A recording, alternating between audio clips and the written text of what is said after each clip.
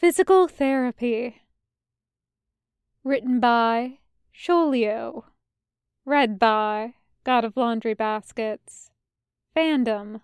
Luke Cage and The Defenders.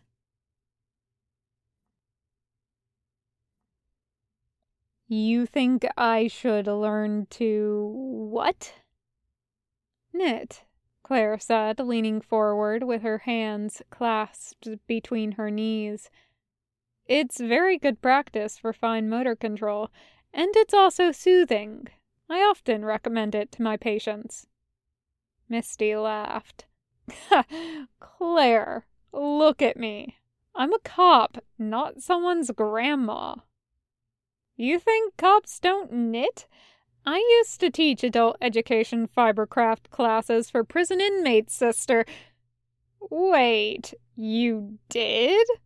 And let me tell you, once you've seen a bunch of big scarred guys with yarn all tangled around their hands, you won't give me any dumbass backtalk about how you're too tough for it. Misty heaved a sigh. Fine, show me how. I'm not saying I'll do it, mind you, but it's got to be better than these stupid exercises my PT gave me with a rubber bouncy ball. It was possibly the most frustrating thing she'd ever tried to learn how to do. Worse than trying to shoot hoops when she was barely bigger than the ball. Worse than that cooking class she took in high school, taught by Mrs. Mustafi, who the kids called Mrs. Mussolini behind her back, that had convinced her beyond any reasonable doubt that she wasn't cut out for a life as a Susie homemaker. The prosthetic hand, high-tech as it was, simply didn't have the coordination.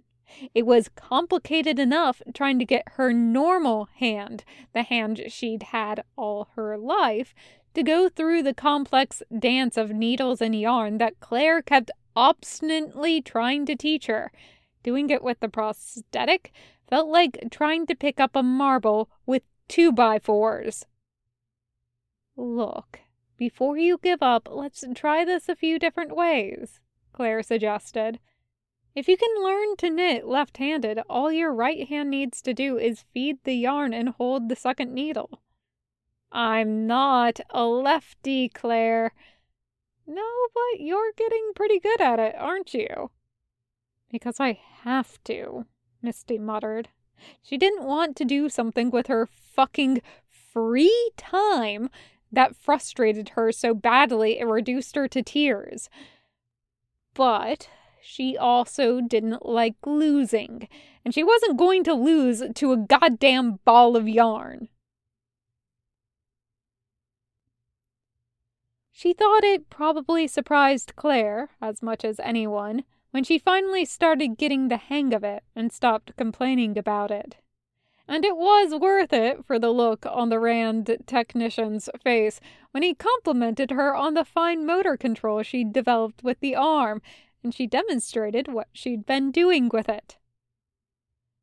I've seen people knit with traditional upper limb prosthesis, he said, which surprised her in turn. But you're actually manipulating both needles as fast as a typical two-handed knitter. Can I film you doing that? She agreed, as long as her face wasn't in the video, and then, of course, she got nervous and fumbled the needle on her first try. But then she got into the swing of it again. The text said he was going to use the video to fine-tune the next generation of prosthetics, and also as a training demonstration for physical therapists. Cool, Misty said, and made a mental note to tell Claire the next time she got a long-distance call from Claire's aunt's place. She got into the habit of doing it around the station, in meetings, at her desk, on stakeouts. She got a few peanut gallery comments at first. She never really minded. Cops gave each other shit. It was just something they did. But in retaliation, she embarked on a project to knit a scarf for every single person working for her. Look, she had to make something, and scarves were the simplest thing. and gave them pointed looks if they didn't wear them. When Claire came back to New York in the depths of winter, Misty cheerfully presented her with a neatly wrapped package. Claire opened it and grinned as she shook out a scarf in soft, variegated yarn, gently blending shades of red and purple and gold. "It's all I know how to make, so you'd better like it." "It's gorgeous." Claire tossed it around her shoulders and rubbed the wool against her cheek. "Just out of curiosity, have you thought about learning to make something other than scarves?" "Are you kidding? You should see my weekly yarn bill already. I blame you." Claire laughed.